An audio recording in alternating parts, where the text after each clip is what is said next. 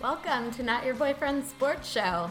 I'm Bryn. And I'm Maeve, and this week on the show, the Masters need a madam, the U.S. women's national soccer team roster is looking solid, Boston ran its 119th marathon, and Mayweather is taking hits for domestic abuse.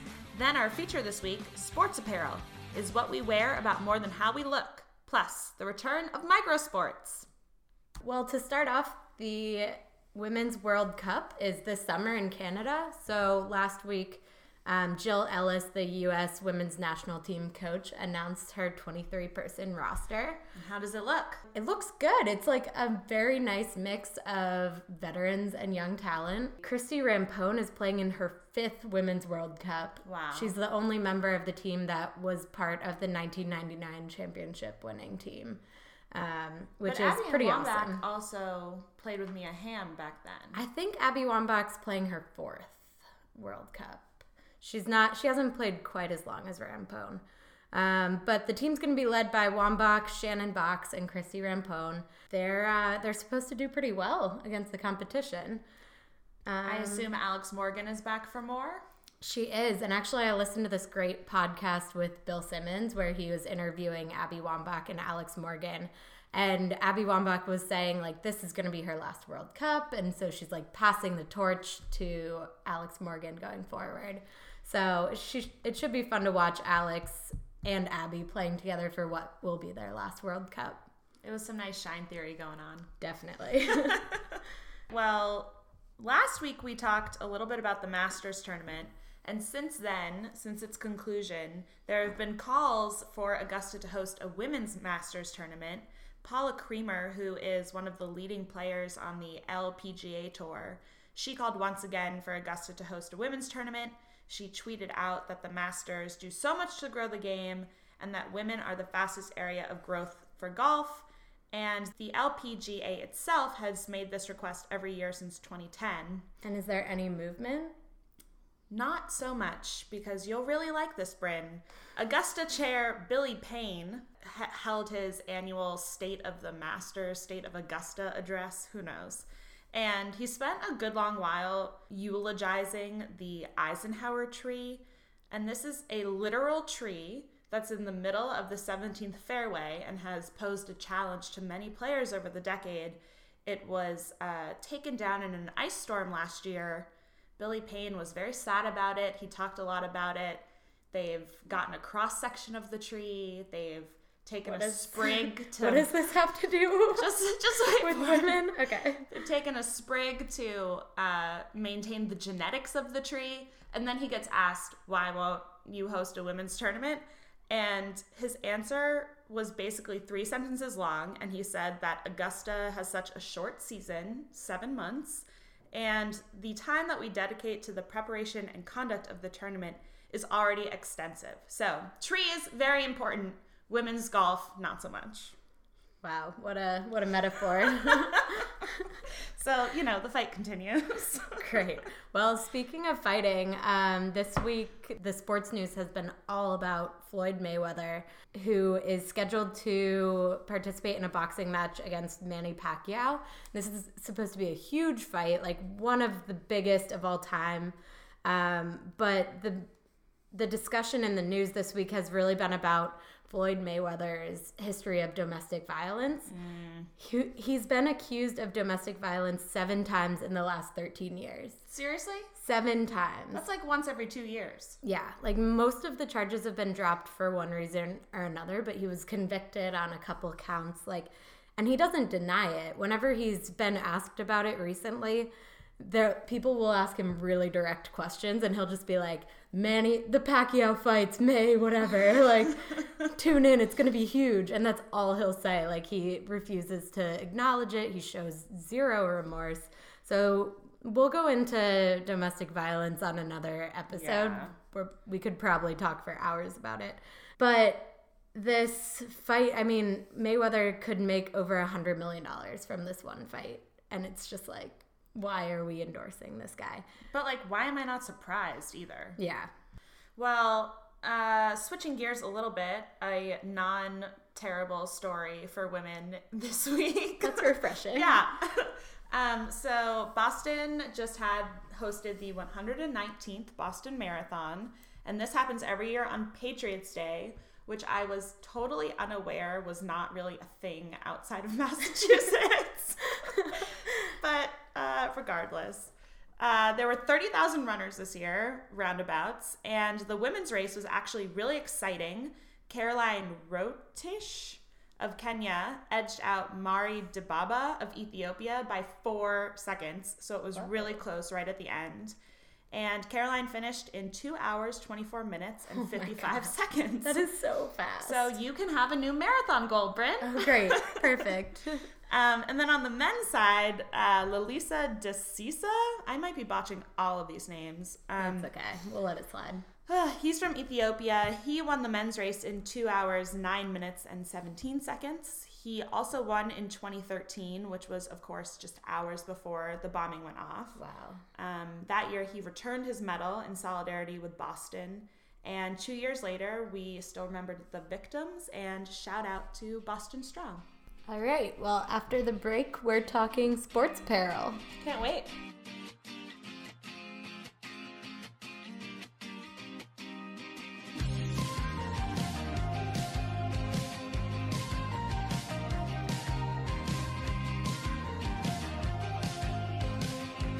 Welcome back. Next up, it is common knowledge, quote unquote, that girls really love talking about clothes and fashion and shoes and makeup. And it turns out we're no different. That it's kind of true. So today we're going to be talking about sports apparel specifically. I mean, what you wear can have an impact on how you perform, whether it's a real function of the gear or just maybe some psychological backup for you. Yeah, and not only that, but it's a huge business. Huge. It's in every aspect of every sport. So we took a look at some of the largest university contracts with the big players in the sports apparel industry. So that's Nike, Adidas, Under Armour. Nike's based in Oregon, so they always try out their new designs on the Oregon football team. Which I didn't know they were based in Oregon. Yeah, they're just outside of Portland. That's why Oregon always has those crazy like feathers and things all over their jerseys. And Under Armour does the same thing for Maryland with Maryland's crazy flag all over their uniforms. As it turns out, my alma mater has the largest current contract that's publicly available.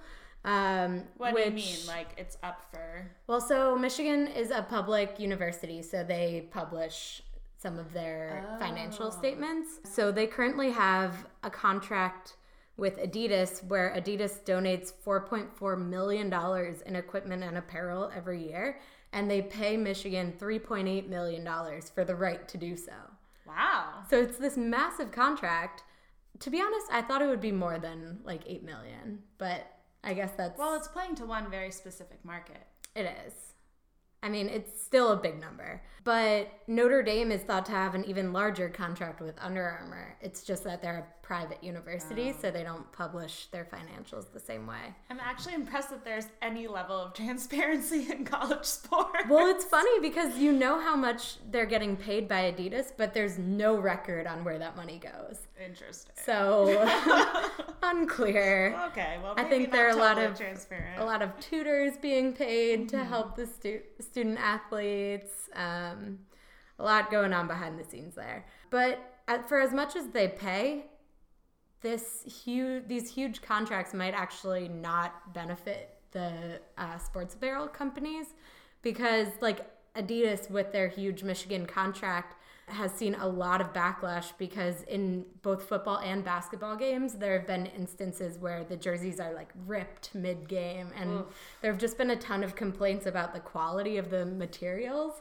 And so they're paying so much money to have their brand represented on national TV, and then it doesn't perform, and they're getting a ton of backlash from it. That sort of seems like step one to me. I would think that if you're gonna pay that much money and have that much money, you would make a quality product. But it's interesting to look at these contracts because it is all over campus. I would see people in their athletic apparel. You can pick out student athletes by it. Like everyone wants to dress like their favorite athlete. So it earns the companies a ton of revenue. But I feel like we have to say obligatory every time we talk about college sports. All of this money, none of it's going to the students. So you dress like your favorite student doesn't mean that they get any money. But in this case, they get a lot of swag. They get shoes, they get warm-ups, they get all kinds of things from Adidas and Nike, whichever their school has. Well, maybe we'll discuss these trade-offs on a future episode. The life of a college athlete. Well, okay, so brands that you mentioned, like Nike and Under Armour, they obviously have contracts not only with college teams, but professional teams. But lately, they've been making a really big push to customers beyond hardcore athletes. So they're looking at the general population and trying to make their clothing an essential part of even the non-athlete's wardrobe, branding it as kind of lifestyle or activewear. And this is really different, I think, from when you and me grew up, because anytime I was buying sports stuff, it was to actually go play sports. Yeah, definitely. Like, shout out City Sports ladies section. Or little boys section growing up. Yeah, but it was like you were getting a sports bra or soccer shorts that fit or cleats that were narrow enough. It wasn't, everything had an equivalent men's product. There wasn't such segmenting of the market, it felt like. But anyway, so this new pivot toward lifestyle is really driven by focusing on women. And this is where a lot of the growth is. Women's athletic apparel is already a $30 billion market. And so these brands, a lot of people say, industry analysts, are trying to emulate in some way the success of Lululemon. They didn't come before Lululemon? They certainly were there before Lululemon, but this idea of pigeonholing this customer base that weren't hardcore athletes, that were more just looking for activewear for their lifestyle. Kind of think of like, you know, yoga pants, and that you need something different for. Yeah, that's true. Like, everyone is wearing Nike Frees all the time just for walking around town, not for actually working out in any way. Right, that it's fashionable, but also this idea that, like, when you go to your spin class versus your yoga class versus, you know, your CrossFit training, you need different pairs of spandex or tops or whatever for each of those activities. And you really need to look good doing it too. Totally. Lululemon kind of was a market leader in this regard, that, you know, you should look good going to the gym. And so it's become really fashionable, like we said. And so in response, the big three companies that we've talked about, Nike, Under Armour, Adidas, even Foot Locker, they have made pivots toward trying to also get in on this women's market. Under Armour is trying to lighten the mood in their stores, opening more dedicated brand stores, which appeal to women, rather than just selling through something like Dick's Sporting Goods. Nike took things to the really logical extreme, and they created a high-end fashion activewear line. I saw this. Yes, in collaboration with this Japanese fashion studio called Sacai. So we're talking like capes and long skirts and like ruffles that sort of resembled lingerie, and all of this was hand wash, of course. And so this whole line offered zero function at all, but obviously that's not really the point here. They're selling themselves as fashion and, I don't know, hoping for a trickle-down effect. I mean, yeah, even like Adidas Samba, like the indoor soccer shoes that we all had when we were kids, like those are considered like fashionable now. Like not by athletes, by like high fashion people. It's probably part of that like normcore thing that I can't quite understand. And it's not even just people who, you know, are doing some sort of athletic endeavor, but it's like brands like Gap and Old Navy have also started trying to sell this sort of activewear idea. They're really trying to target moms, dressing their whole families at discounted prices. Well, along with all of the new lines that these brands are creating, they're also creating new ways to advertise to women, which is pretty interesting to look at the different brands and how they go about it. Nike has this Better For It commercial and campaign where they show women like wanting to give up during their sporting events, or like being intimidated by the people around them in spin class. And then by the end of the commercial, they turned, you know, I can't into I just did it. And like, it's supposed to be really inspiring. And talking with Maeva about this, I know you have a lot of problems with this campaign. I do, but I'm trying to withhold them until you finish describing it for the listeners. Well, no, let's hear your thoughts. So I thought this commercial was really interesting because as a girl who grew up playing sports, I found it kind of offensive that one of the girls in the commercial is running in a half marathon and she gives up after mile 2. Yeah. Or like another girl can't hold a plank for like, I don't even know, 10 seconds or whatever it is. And this to me is just so not representative of what I'm capable of, what the girls that I grew up playing with are capable of, what the female athletes that I look up to are capable of. But the interesting thing, and maybe you were going to talk about this too. Go ahead. Was the comments on the YouTube video. Oh, no. A lot of the comments were really, really positive. They were like, yeah, this is totally me. I feel the total same way in yoga class. Or like, yes, absolutely. I totally get this. And all of the comments were so positive. So it definitely appeals to one segment of the female population, but certainly not everyone. Certainly not me. Well, I'll be honest, when I first saw this, it was being linked to all over like my Facebook, social media, whatever, when it first came out. And so I was at work and I was doing something else, but I like pressed play on the YouTube video and I sort of watched it without headphones in. Yeah. And so the whole commercial has a voiceover of like these girls' inner thoughts when they're like, oh, I can't do it. Or like, running half of a half marathon's okay. Like all these like negative thoughts, but I didn't hear that part when I first watched it. Interesting. And so I watched the whole thing thinking that it was all about like watching all these strong women around you and like feeling like inspired and finishing more than you thought you could because you were inspired by everyone around you. Then I rewatched it today that way. and I was like, oh my God, no, this is like people being intimidated by all the other women around them instead of being empowered by them. Oh, Fran, that's such a good observation. I was like totally shocked when I watched it again today. Wow. Well, I think it was also interesting. We were looking at some other commercials earlier this week and how sports apparel is marketed toward men. I thought it was really funny because there's this whole series of Kobe commercials with Kobe Bryant. Yes, and it's like amazing. The Kobe system. And it's like, how do you get better when you're already the best and all of this stuff.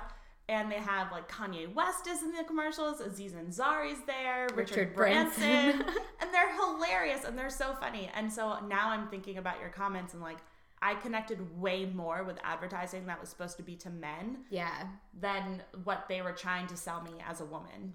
Yeah, I mean, I think advertising for men is much more connected to like celebrities and like people who are at the top of their game than like women's, there are some advertisements that use celebrities, but there are a lot more that are just about like push yourself, like you can do this, girl, and like just a lot more like psychology and like trying to empower you with words, not by looking up to this role model. Like maybe they think that women won't see it as achievable if they use the Mia Hamms of the world.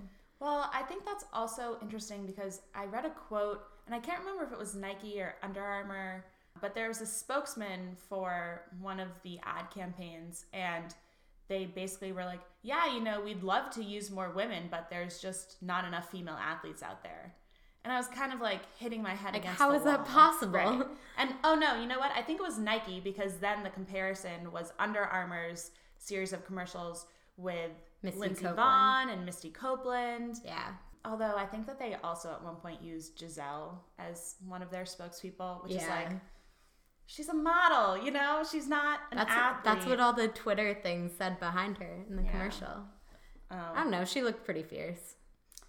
I mean, I get that to be a model, you got to be pretty fit and everything, but to pick a model over a female professional athlete when you're selling sports apparel, to me, just seems like such a missed opportunity because you're presenting this idealism of female figure versus this achievement of body performance. But again, I would say like maybe the juxtaposition of using Misty Copeland for one of those ads and Giselle for another is that they're trying to harness more than one segment of the female population and like target some of the women who feel like they aren't these like elite athletes, but they can still like buy the products and like compete in difficult workouts and fine, Bryn, I get it. There are more types of women out there than me, okay? I understand. Just trying to think broader. Well, speaking of advertising to women, part of advertising in sports is it's kind of a newer thing, but this idea of cause marketing, which is when you advertise behind a good cause. The primary example of this is how every October the NFL players are decked out in pink jerseys and pink cleats and pink sweatbands and the whole thing. And this is all supposed to raise awareness for breast cancer. This is a charitable partnership between the NFL and the American Cancer Society. And I think it's all well and good, and breast cancer is a serious issue. Cancer writ large is a serious issue. It's good that there's more awareness. We want more research dollars. But there has been some serious criticism of the NFL's campaign, because if you sort of go beneath the surface, if you go beneath the pink, if you will. Peel back the pink, and you will find. You'll find, Bryn, that only 8% of the money made by the NFL during what I'm going to call Pinktober actually goes to the American Cancer Society. So for every $100 of pink merchandise sold, $12.50 goes to the NFL, and of that, $11.25 goes to the ACS. Whoa, so 8% of merchandise sales, not 8% of everything the NFL makes? Right, 8% of the pink breast sales. Cancer branded apparel sales. Whoa, I thought it was way more than that. Yeah, and the other tricky part of it is that, so the remaining money of that original $100 is then divided up between the company that sells the merchandise and the company that makes the merchandise. And the company that sells the merchandise is often the NFL or its franchises itself. Yeah. So they're really getting a ton of money off of this. And yet, between 2009 and 2013, the NFL donated $4.5 million to the ACS, which sounds good, except when you consider that every season the NFL makes about $9 billion. Yeah. And your average Super Bowl ad costs $4 million. So essentially they earn in 30 seconds what they donated to the ACS over 4 years. Wow. Which is just so disappointing, but you could say it gets worse, because another criticism of this whole thing is that while raising awareness for breast cancer is good, it also raises awareness for one disease over a whole host of other ones, to the exclusion of things like mental health, or specifically domestic abuse has come up a lot. Yeah, and I feel like the pink breast cancer awareness has like become such a thing, and so it's used for like 5Ks and all these other sports too, that like when people try to have a mental health month or a domestic violence month, like it just doesn't have the same luster and the same recognition as this pink branded month. Yeah, and the thing that I learned researching this episode is that the National Coalition Against Domestic Abuse has actually been branding October as its awareness month since the 1980s. And there was a really great article by Anne Friedman, holla, represent, love you. Fairy pod mother. Fairy pod mother. Oh, I love it. Anyway, so she wrote a really great piece where she talked about how the National Coalition Against Domestic Violence sort of saw Pinktober happening and really thought to themselves, like, we're toast. Like, how can you sell domestic violence against breast cancer? Breast cancer's, like, to use advertising terms, an easy sell. It has kind of an ambiguous villain. Nobody has to confront really difficult issues or conversations. Totally. There's no power imbalance or rape culture or gender roles or victim blaming in cancer, which there definitely is in domestic abuse. Yeah. And this was all thrown into such sharp contrast last season, because October was right on the heels of the whole Ray Rice scandal. Yeah. And, just to see this display of apparent support for women and as a way that they connect with female viewers, it all just seemed so empty, and it received a lot of criticism given how botched their response was, not only to Ray Rice, but to their problems of domestic abuse and protecting their players against all sorts of criminal records. Yeah, absolutely. it was sort of a moment where everyone took a step back after seeing like all this pink all over the field, and we were like, do they really care? Right. Like, are they really doing communicating? anything? Like, Yeah. is there anyone that's really taking a firm stand and like changing the culture in the NFL? Well, there was one kind of nice tidbit to that regard in this whole thing, and that was when Chicago Bears wide receiver Brandon Marshall, he wanted to wear green cleats to promote Mental Health Awareness Week, which is also in October. Mm-hmm. October just seems to be the month. Anyway, he got fined $10,500 for breaking dress code, which he paid, and then he also matched with his own charitable donation. And this whole thing just reeked of irony, considering that there has been so much evidence coming forward lately of the long-term health effects of concussions that NFL players receive over and over and over again during their careers. Yeah, and the fact that the NFL fined him for trying to highlight, you know, one aspect of that. And that was their compromise. First, they were going to suspend him. That's crazy. Yeah. Well, moving beyond just pink for breast cancer awareness, you know, the color pink has been kind of an issue for me for a while. As a sports fan for so long, the only sports apparel you could get in female sizes or made for women was just like pink washed, you know? It was just like pink hats, pink t-shirts, pink versions of all the men's clothes. And that's never been what I wanted, but I'm totally with you. It felt like such an invalidation of my fandom to be reduced to one color and one style. But basically, it's not just you and me. Alyssa Milano, child actor, current hottie. What is she in? She was in Charmed. Okay. But anyway, she's been expanding her repertoire because she's quite the savvy little businesswoman. She had the same problem as you and me. She went to a Dodgers game and couldn't find anything that would fit her that wasn't pink. And she decided that she was going to start her own line of women's sports apparels for teams. So when she was pitching this idea, she came up actually against a lot of resistance. And the criticism was whether or not she knew enough about sports, which I found sort of confusing, considering, like, why would you need to know about sports? You just have to be a sports fan and know what you want to be wearing. So anyway, she starts this brand. She starts shopping it around. But there was this one part of the article that I just have to segue for a second because it was so infuriating to me. This whole notion of, like, Alyssa Milano has to be a sports fan in order to sell sports clothing. They started the article, then started giving examples of how she really is a sports fan. And the first example they used was sort of the classic, like, yeah, I grew up watching sports with my dad, which, like, okay, I hand that one to you. Valid. Fine. The second example was how many pro athletes she's dated. And it gets worse because after that, you get to her, like, real cred.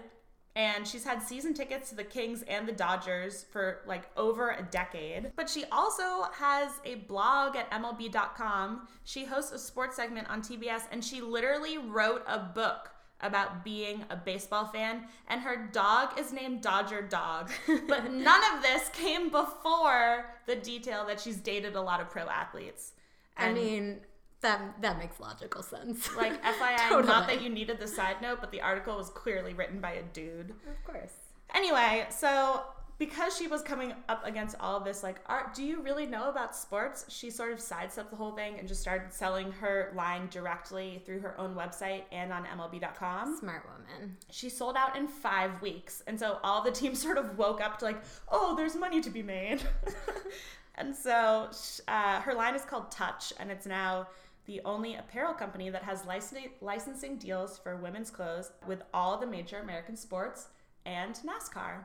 Wow. Yeah. That's awesome. And this sort of opened the floodgates of other products that were starting to be marketed toward women that were team specific. Like, there are OPI nail polishes, there's CoverGirl Fanicures, there's, Like, you know, Dooney and Burke purses. Exactly. And, like, bracelets and charms and, like, crystal embellished, who knows what, like, all sorts of ridiculous stuff. But the whole scheme is totally working because now 30% of all MLB merchandise is bought by women, and the NFL saw women's apparel grow by 76% since 2010. And products made specifically for women now make up 17% of all merchandise, which is up from basically zero about 8 years ago.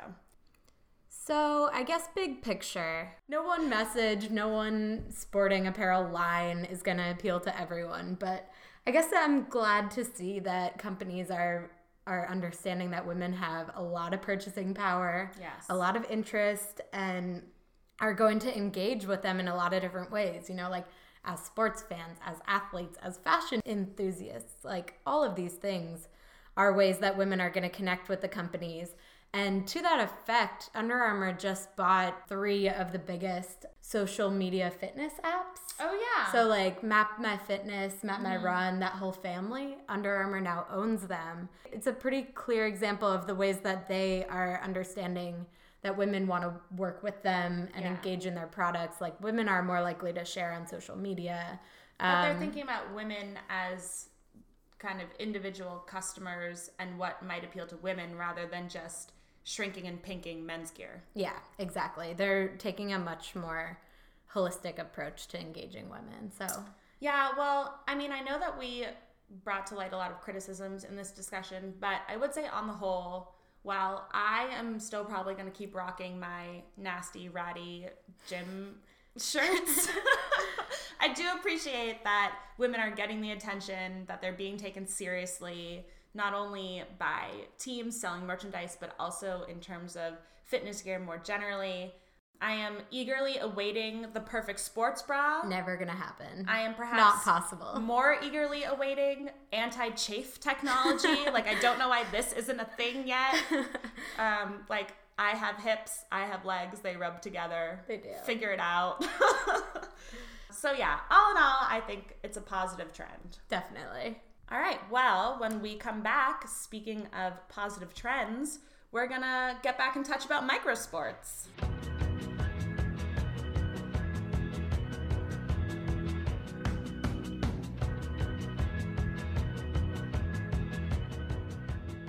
All right, microsports. Microsports. So Maeve, what have you been up to lately?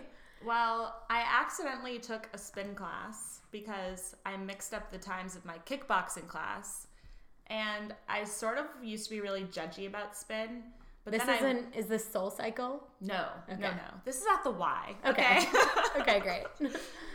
So I took a spin class. I was like, this actually shaped up my routine nicely. So I did it for a couple weeks. Then I had to go on a day I don't normally go. And the instructor ended up being he must have been at least 60. Like, definitely had white hair, maybe a little sagging skin. But, when older men are really in shape, and so Super fit. they yeah. sort of have, their skin starting to sag a little bit, but then they still have so much muscle definition. And you're like, you could be anywhere from 50 to 80 and I wouldn't know. Exactly. So anyway, I walk in and this is the instructor, and I'm like, okay, we'll see how this goes. And I was being totally judgy about it again. And I should have learned my lesson the first time because this dude kicked my ass. Like, it was unbelievable. And it was very, very intense, but also very zen. What kind of music was he playing? Like Eye of the Tiger? No, I couldn't even describe to you. It was Enya? all instrumental, first of all. Okay.